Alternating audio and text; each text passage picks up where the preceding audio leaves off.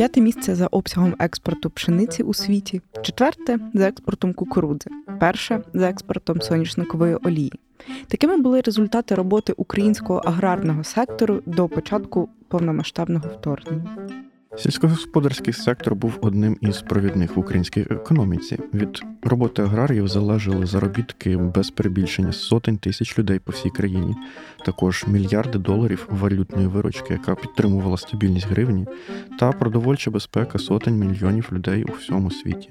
Насправді, до минулого року українська земля годувала близько 400 мільйонів людей у різних куточках світу, від найбідніших країн Африки до відносно заможного Китаю. Майже щороку аграрії фіксували нові рекорди за обсягами врожаю, а в уряді говорили, що планують нагодувати цілий мільярд людей. Та цим планам не судилося реалізуватися, принаймні поки що. Через Велику війну, яка триває вже рік, значні площі українських угідь залишилися у тимчасовій окупації. А це означає, що країна не дораховується сотень тисяч тонн врожаїв, які часто просто крадуть російські окупанти. На жаль, з деокупацією території проблеми аграріїв не зникають, адже звільнені землі потрібно ще розмінувати. А це місяці, подекуди навіть роки роботи та десятки тисяч доларів витрат, яких просто немає у виснажених війною та проблемами з логістикою аграрних компаній.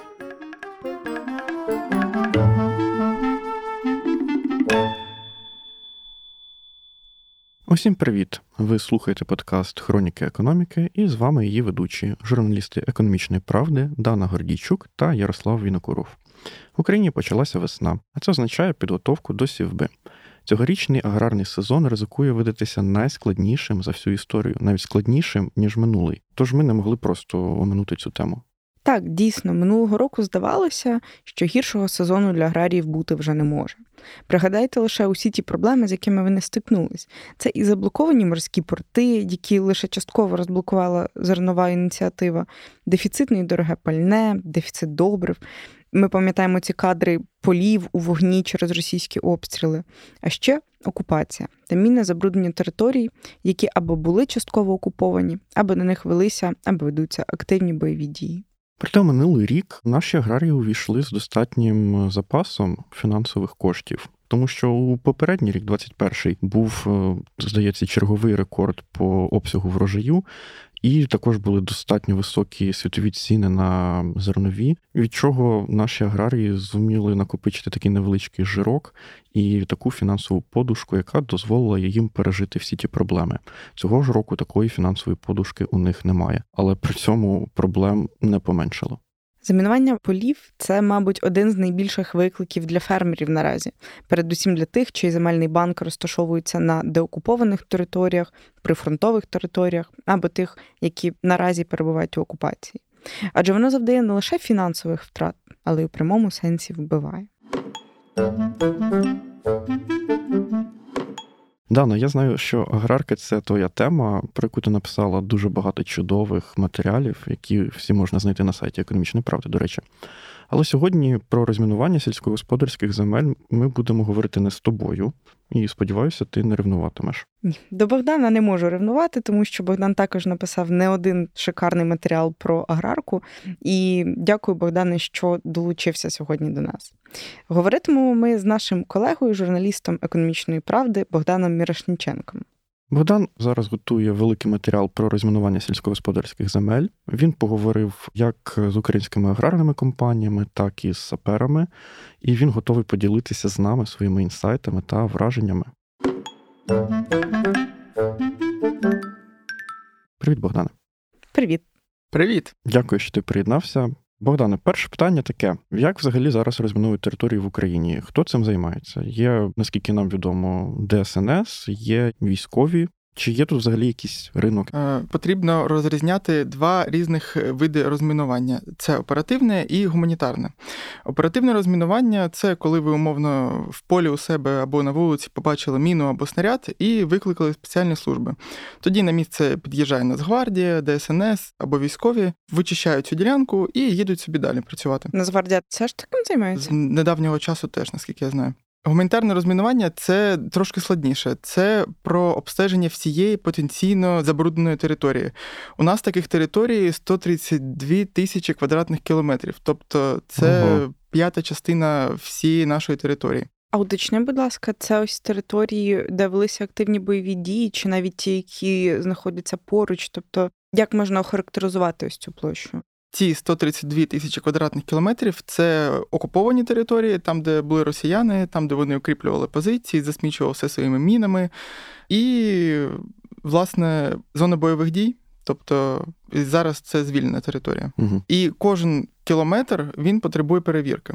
Тобто ми не можемо гарантувати безпеку на полях, у містах, якщо спеціалісти не проведуть там перевірку. Це гуманітарне розмінування, воно доволі складне технічно, воно довге і воно дуже дороге.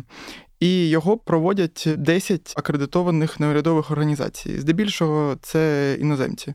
Норвежці, шведи, власне. І останнім часом почали реєструвати більше українських організацій. Проблема в тому, що гуманітарне розмінування – це дуже дорого. За різними оцінками, розмінувати 1 квадратний метр землі на засміченому мінами або снарядами полі буде коштувати $3 або $4 за квадратний метр. Тобто, якщо ми будемо говорити про гектар, то це вже... $1000. Мільйони. Мільйони. Да, і жоден фермер в Україні не здатен потягнути таку суму, тому гуманітарне розмінування повністю оплачують іноземні донори за свій рахунок. А для фермерів це безкоштовно. Але проблема в тому, що оскільки провести гуманітарне розмінування на всі ці території критичні – це мільярди доларів, ми просто не маємо таких коштів, і партнери зараз не виділяють стільки грошей, щоб ми могли швидко це зробити. Зараз з того, що виділяють нам на це розмінування, це десятки мільйонів доларів, може до сотні. США виділили $90 мільйонів нещодавно. Угу.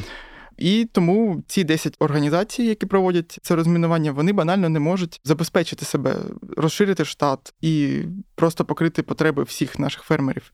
І оскільки вони цього не можуть зробити, фермерам доводиться дуже довго чекати своєї черги. Спочатку приїдуть сапери, проведуть не технічне обстеження, потім технічне обстеження, потім вони будуть все це розміновувати, потім ще буде кілька шарів перевірки різними інституціями, і лише потім фермер отримує сертифікат про те, що ця ділянка є безпечною, і він може нею користуватись. Тобто це є гарантія безпеки. Тобто це купа часу, а весна почалася вже, і фермерам треба сіяти вже. Що вони роблять? Оскільки багато фермерів не мають змоги чекати, вони вдаються до альтернативних методів розмінування.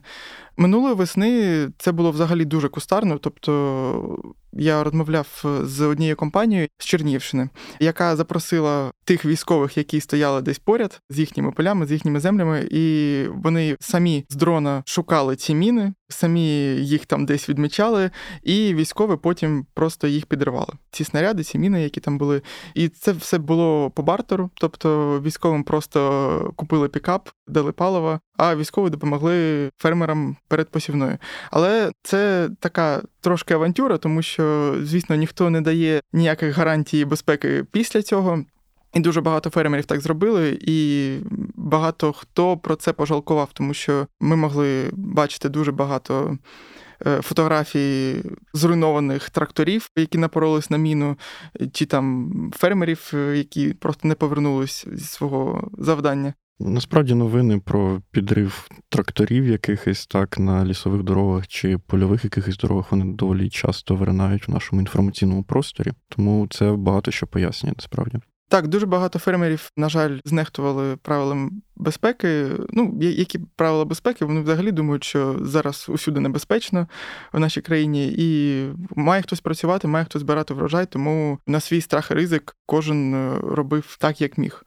І військові тоді дуже допомагали. Була ще така єдність, знаєте, між бізнесом та військовими. Зараз це трошки інакше. Зараз фермери вже залучають таких самих саперів на чорному ринку.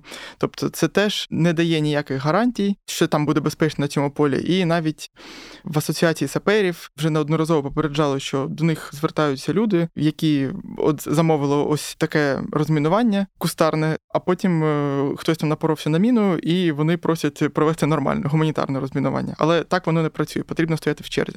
А ось таке питання, а скільки коштують приблизно такі послуги чорних саперів? Бо зрозуміло, чому фермери мусять іти на такий ризиковий крок і ще й платити кошти, бо у них є нагальна потреба тут і зараз це зробити. Чи є якісь оцінки, скільки це може коштувати? Бо ось ти говорив про бартер, навряд чи це зараз працює таким чином? І наскільки взагалі чорні сапери – це масштабне явище? Якщо фермер не домовився з військовими, то у нього є ще одна опція – це, власне, ось цей чорний ринок саперів. Приблизна ціна розмінування 1 гектару – це близько 40 тисяч гривень, грубо кажучи, $1000. І проблема в тому, що фермери не дуже хочуть платити таку суму, тому що це фактично ціна його землі ринкова в деяких регіонах. Тому, це така доволі дивна історія. Мало того, що він віддасть великі гроші за розмінування або псевдорозмінування у людей, які ніде не акредитовані, які не дають ніяких гарантій, так ще й потім, коли він розмінує свою ділянку, він не зможе це документально підтвердити. Умовно, якщо фермер десь з Чернігівщини захоче потім продати землю, коли вже закінчиться війна, коли ми переможемо, він же має якось підтвердити, що вона безпечна, тому що це була зона активних бойових дій, і ніхто йому таких гарантій там не дасть. Зате це буде швидко, і він зможе працювати зараз. А що відбувається з землею після того, як її, власне, розміновують? Вона одразу буде придатною для використання і для того, щоб там почалася сівба? Земля не буде одразу придатною до використання, тому що, по-перше, буде зруйнований ландшафт через вибухи. По-друге, у вибухівки є багато токсичних сполук, які шкодять ґрунту. І для того, щоб відновити його до воєнного, скажімо так, стану, потрібно провести рекультивацію. І це доволі коштовний процес. З того, що я чув, одна компанія на Чернігівщині проводила якраз після розмінування таку рекультивацію, це коштувало близько $100 за гектар. Але я припускаю, що для різних випадків може бути різна ціна, тому що, наскільки я знаю, ця компанія проводила не стільки розмінування, скільки детонацію тих снарядів, тих мін, які були в них на полях. Якщо це зробити по уму, то, я думаю, вартість може бути менша. Але, знову ж таки, це залежить від того, яка це буде рекультивація. Це фермер просто засипе землею воронки, які утворились, або він там зробить глибоку хімічну рекультивацію. Тобто, це таке теж дуже складне питання. Дякую, Богдане. Дякую тобі. Тепер, коли загальна картина з розмінуванням полів нам, в принципі, зрозуміла, питання. Як цю ситуацію бачить бізнес? І які ще проблеми на початку сезону сівби мають наші аграрії? Про це нам розповів колишній президент Українського клубу аграрного бізнесу та гендиректор агрокомпанії ІМК Алекс Лісіца. Алексе, вітаю! Вітаю вас! Дякую, що знайшли час поспілкуватися з нами. І перше питання, воно таке досить загальне. Наскільки взагалі проблема замінування земель наразі є серйозною і масштабною? Знову ж, різні регіони були окуповані протягом різного проміжку часу, їх деокупували в різні пори року, і ось як це в цілому впливає на аграрку наразі? Проблема з мінуванням або розмінуванням, вона є і буде, і вона стосується в більшості випадків або прикордонних областей, або тих областей, які були частково окуповані, або де велися активні бойові дії. Тобто, де-факто у нас, по суті, такі області – це північ Київської області, Чернігівська область, Сумська область, Харківська область, і, звісно, що південь України зі Сходом, там, де ведуться активні бойові дії. Загальна кількість гектарів землі, яка, в принципі, зараз вважається замінованою або вже частково розмінованою, дуже важко порахувати, адже на сьогоднішній день, якщо навіть ті регіони, до прикладу, північ Київської області, Чернігівська, Сумська, які росіяни залишили або їх звідти вигнали, то очевидно, що на сьогоднішній день точно встановити кількість мін, які ще знаходяться в лісових смугах, дорогах, прикордонних смугах і так далі, це абсолютно неможливо, тому нам ця проблема ще буде, в принципі, важливою наступні, я думаю, не декілька років, а декілька десятків років. От ви говорите в цілому про площі, а якщо говорити саме про сільськогосподарські землі, наскільки це критично в цьому випадку? Дійсно критично. Ми минулого року самі пережили це в моїй компанії. Компанія ІМК обробляє близько 100 тисяч гектарів землі в Сумській та Чернігівській областях, і ці землі частково знаходяться на кордоні або з Росією, або з Білорусією. І, відповідно, ця вся так звана Гомельська траса від Чернігова до Гомеля, вона була дуже активним полем бойових дій.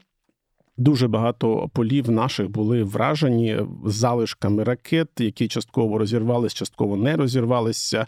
Дуже багато прилісових смуг було закладено мінами різного виду, протитанковими, протипіхотними і так далі. Загалом компанії минулого року було 35 тисяч гектарів землі, які на кінець березня, початок квітня минулого року вважалися тими, що непридатні для ведення сільського господарства. Це, по суті, 30% наших земель. Ну, що ми робили? Очевидно, перше, що ми пішли, це в обласну державну адміністрацію міста Чернігівської області і Сумської області, і почали говорити про те, яким чином далі рухатися. Адже для нас, проконсультувавшися і з військовими, і з саперами, і з мінерами, і з іншими, було очевидно, що якщо почнуться рання весняна вегетація і ці міни заростуть зіллям, бадиллям тощо, лісом, то будуть величезні проблеми вже нас на осінь знайти ці міни і їх обезвредити. Тому у нас була дуже важлива місія, і ми, по суті, включилися через обласну організацію як Чернігівської області, так і Сумської області, і почали просто спільно із професіоналами, долучилася Служба безпеки нашої компанії, і просто-напросто йшли полями, дорогами, де могли. Професіонали витягували ці міни, вивозили, дивилися, чи бомби, які залишилися в землі, вони вже розірвалися і можна їх витягувати чи ні. Деякі взривали прямо на місцях, деякі вивозили. Це все тривало в нашому випадку близько 4 місяців. Таким чином ми втратили, по суті, весь минулий сільськогосподарський сезон, але тим не менше на цей рік виходимо вже, в принципі, на нормальний стабільний рік. Що стосується інших регіонів України, то мої колеги з Херсонської області і Миколаївської області частково жаліються на те, що дійсно буде велика проблема, адже заміновані і поля, на яких велись активні бойові дії, зараз пішли в зиму. Відповідно, треба весною, зразу ж після мерзлоталого періоду, треба виходити і перевіряти, що там знаходиться, наскільки буде в нас наявності і професіонали, і люди, які готові бути в поля, бо ситуація дійсно кардинально відрізняється від того, що було в квітні минулого року. Зараз дуже важко сказати. Тому я думаю, що на сьогоднішній день, за моїми даними, вірніше, Сумська, Чернігівська область, якщо не лізти і не йти в ліс при лісовій смугі, лісові дороги, прикордонні дороги, то у нас, в принципі, проблем майже не залишилося. Ну і очевидно, наприклад, в нас в компанії діє просте правило, яке говорить про те, що в прикордонних смугах у нас 100 метрів до лісу або до ділянки, яка вважається лісовою ділянкою, де можливо розташування мін, наші ні трактори, ні працюючі не мають права навіть заходити. І це діє, по суті, в нас в Чернігівській і Сумській областях. Я думаю, що тут буде менше проблем на сьогоднішній день. Проблеми почнуться дійсно після того, як війна закінчиться, і треба буде відповідно йти в ліси і працювати в лісових смугах. Це буде дійсно складна процедура.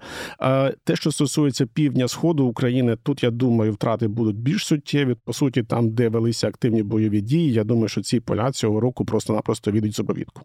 А можете уточнити стосовно вашої землі, вашого земельного банку на півночі України? Ви казали, там 30%, які вважалися замінованими у цьому сезоні. Ви будете їх засівати? Вони будуть брати участь, скажімо, у бізнесі? Абсолютно. Тобто у нас загалом 120 тисяч гектарів землі, з яких лише 6 тисяч гектарів землі – це дійсно самі прикордонні ділянки, ці не будуть оброблятися, де ми не впевнені. Все інші землі ми беремо цього року в обробіток. А можете сказати про те, як взагалі відбувається цей процес розмінування офіційно, так? От є аграрна компанія, ви кажете, ви зверталися до обласної адміністрації, так, державної чи військової, і вже з ними, скажімо, вирішували питання, як розміновувати. Це відбувається на рівні регіональному чи, яким чином, який алгоритм дій має бути для компанії? Наскільки мені відомо, є алгоритм і є процедура Міністерства внутрішніх справ України, які прописували її минулого року. В нас же ж Чернігівська, Сумська область, як відомо, були деокуповані кінець березня, початок квітня.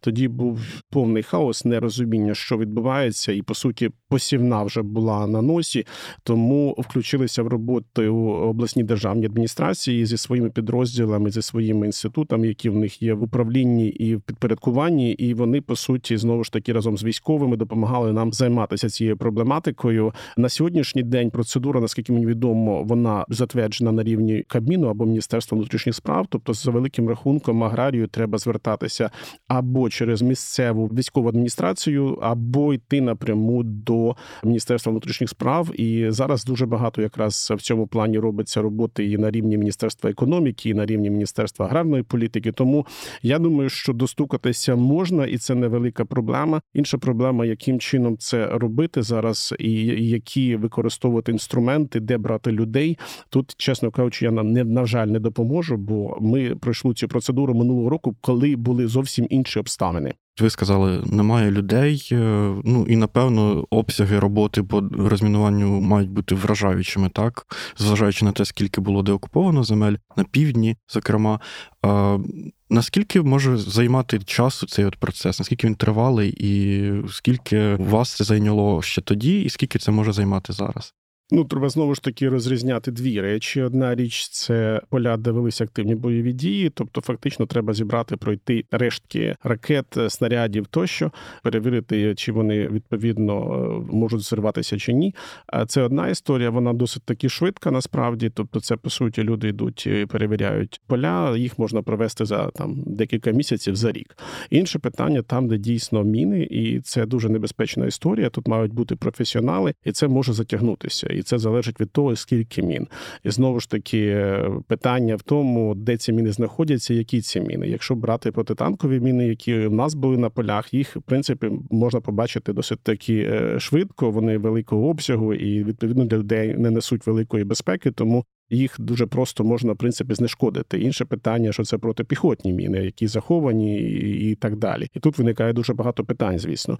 І тому я думаю, що якогось такого загального часу, мабуть, не буде. Якщо подивитися на той обсяг мін і того арсеналу, який був закладений в нас на сході України в 2014 році, то наші колеги з тих областей, які працюють в Луганській, Донецькій областях, то вони до минулого року, до початку війни, ще не розмінували поля. Це маючи всю ту допомогу з західних країн, партнерів і так далі, 8 років розміновували і поля ще не розмінували. Тобто професійні сапери, якщо поля дійсно сильно заміновані, рухаються дуже такими повільними темпами. Тому дуже важко спрогнозувати. Є інші приклади тієї ж самої Хорватії, яка до сьогоднішнього дня після Балканської війни 90-х років ще не розмінувала свої аграрні поля. Тому хочеться вірити в те, що технології змінилися, і, наскільки я знаю, є вже багато техніки, яка раніше навіть не могла використовуватися, зараз її можуть використовувати. Є вже технології з дронами, які можуть знайти ці міни і знешкодити. Тому хочеться вірити в те, що у нас ця процедура буде швидшою. Тобто, чим довше була окупація, чим довше велися активні бойові дії, тим дорожче і триваліше буде розмінування? Звичайно, тому що вегетаційний період ніхто в рослинництві не відміняв. Вегетації ростуть, заростає лісом. Ті самі поля, які не обробляються 2-3 роки, особливо в таких областях, де кількість опадів на рік 500 мм і більше, то відповідно, що їх потім знешкодити, ці міни, дуже важко з часом. А таке уточнення, ось ви розповіли про те, що алгоритм передбачає звернення до місцевої чи центральної влади в особі МВС. А як працює безпосередньо потім зв'язок з саперами? Тобто це приватні компанії, чи яким чином агрокомпанія може зв'язатися безпосередньо з людьми, які проводять розмінування, і скільки це може коштувати? Залежно від, ось ми кажемо, що забруднення бувають різні, відповідно, як може змінюватися ціна, хоч приблизно? Чесно кажучи, я не знаю, як змінюється ціна. Ми проходили це по дуже простій процедурі, як я вже зазначив раніше. Тобто ми йшли, по суті, через обласні державні адміністрації, які нам в цьому допомагали. І, відповідно, не підключали ні так званих, ні чорних саперів, ні якихось чорні підрядні організації. Це не було в нас такої потреби і не було такої можливості на той момент, бо інша зовсім історія була. Як зараз відбувається і скільки це коштує? Чесно кажучи, важко сказати, але скільки б це не коштувало, я зараз думаю, що в аграріїв не ті часи, які вони будуть вкладувати зараз гроші в розмінування самі. Тобто зараз у нас в сільському господарстві суттєвий брак ліквідності, і це означає, що якщо розмінування одної ділянки в 100 гектарів землі буде коштувати $1 мільйон, то, звісно, що ніхто вкладати не буде, тому що в будь-якому випадку ми втрачаємо вже сезон, тобто на цей сезон ти на цьому полі нічого не заробиш, а вкласти $1 мільйон доларів чи $1 мільйон чи скількись інших треба. Відповідно, треба заплатити орендну плату, треба провести всі інші платежі. Тому я думаю, що насправді, якщо дійсно замінованість має дуже високий ступінь, то аграрії в більшості випадків відмовляться від обробітку і відмовляться від якихось інструментів по знешкодженню даних мін, адже, знову ж таки, у аграріїв на сьогоднішній день фінансова ситуація набагато гірша, аніж було це минулого року. У нас були питання, власне, до фінансової ситуації, але хотів все-таки тут ще уточнити, можливо, які наслідки може мати те, що земля, по суті, вона випадає з цього сезону, багато землі, очевидно, не буде задіяна у цій посівній кампанії цього року, і можливо, таке повториться і наступного року. Які це може мати наслідки там довгострокові, скажімо, для родючості цієї землі і так далі? Наслідки, звичайно, не будуть дуже приємними. Ми маємо зрозуміти ситуацію, яка була у нас уже минулої осені. Якщо в українському сільському господарстві на 45% зменшилося посіви під озиму пшеницю, тобто, по суті, це наша з основних культур українських, а це означає, що ми цього року вже де-факто не будемо мати на світовому ринку ті наші 10-15% по торгівлі озимими культурами, в першу чергу пшеницею. До цього, якщо весною в нас подивимося, знову ж таки буде повний провал по іншим культурам, це можна буде сказати десь в кінці травня, то очевидно, що Україна просто-напросто зійде з глобального зернового або аграрного ринку як великий гравець. І якщо ми зійдемо з цього ринку, а воно все схоже на те, то повернутися на цей ринок буде надзвичайно важко. Чому надзвичайно важко? Ну, тут є декілька причин. Перша причина – це, правильно ви сказали, використання земель, адже якщо ви землі один рік не використовуєте або залишаєте їх під паром, тим не менше, треба проводити певні роботи по безбур'яненню або ж по роботі з землею. На сьогоднішній день такі роботи не проводяться. Якщо ці поля ще заміновані або залишки ракет знаходяться, то тим більше. А це означає, що повернути дане поле після 2-3 років забур'яненості або залісовіння, то це, по суті, буде коштувати $1000 на гектар.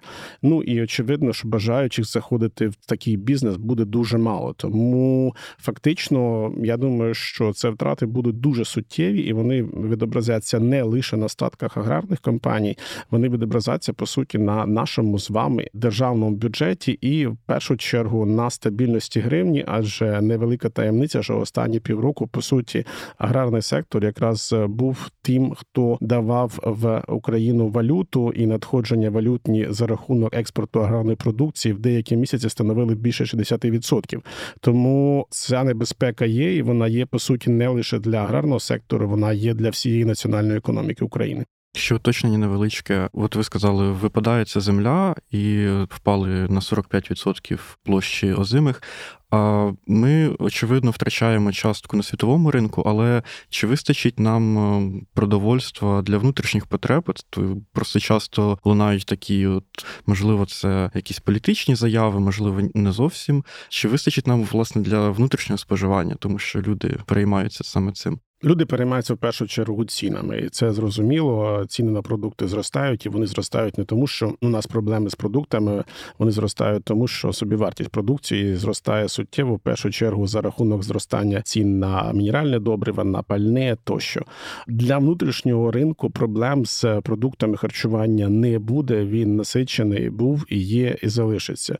Більше того, у нас, в принципі, якщо подивитися знову ж таки по кількості людей, які на сьогоднішній день проживають в Україні, вона суттєво зменшилася, і ми це всі розуміємо. Тому, наприклад, по тій самій пшениці, якщо раніше ми десь споживали біля 8 мільйонів тонн на рік, маючи населення більше 40 мільйонів жителів України, зараз ми точно не знаємо, скільки в нас знаходиться, близько 23-25, то виходячи з цих показників, нам 3-4 до 5 мільйонів тонн вистачить. Урожай пшениці цього року очікується на рівні 15 мільйонів тонн, тобто за великим рахунком проблем для України точно не буде.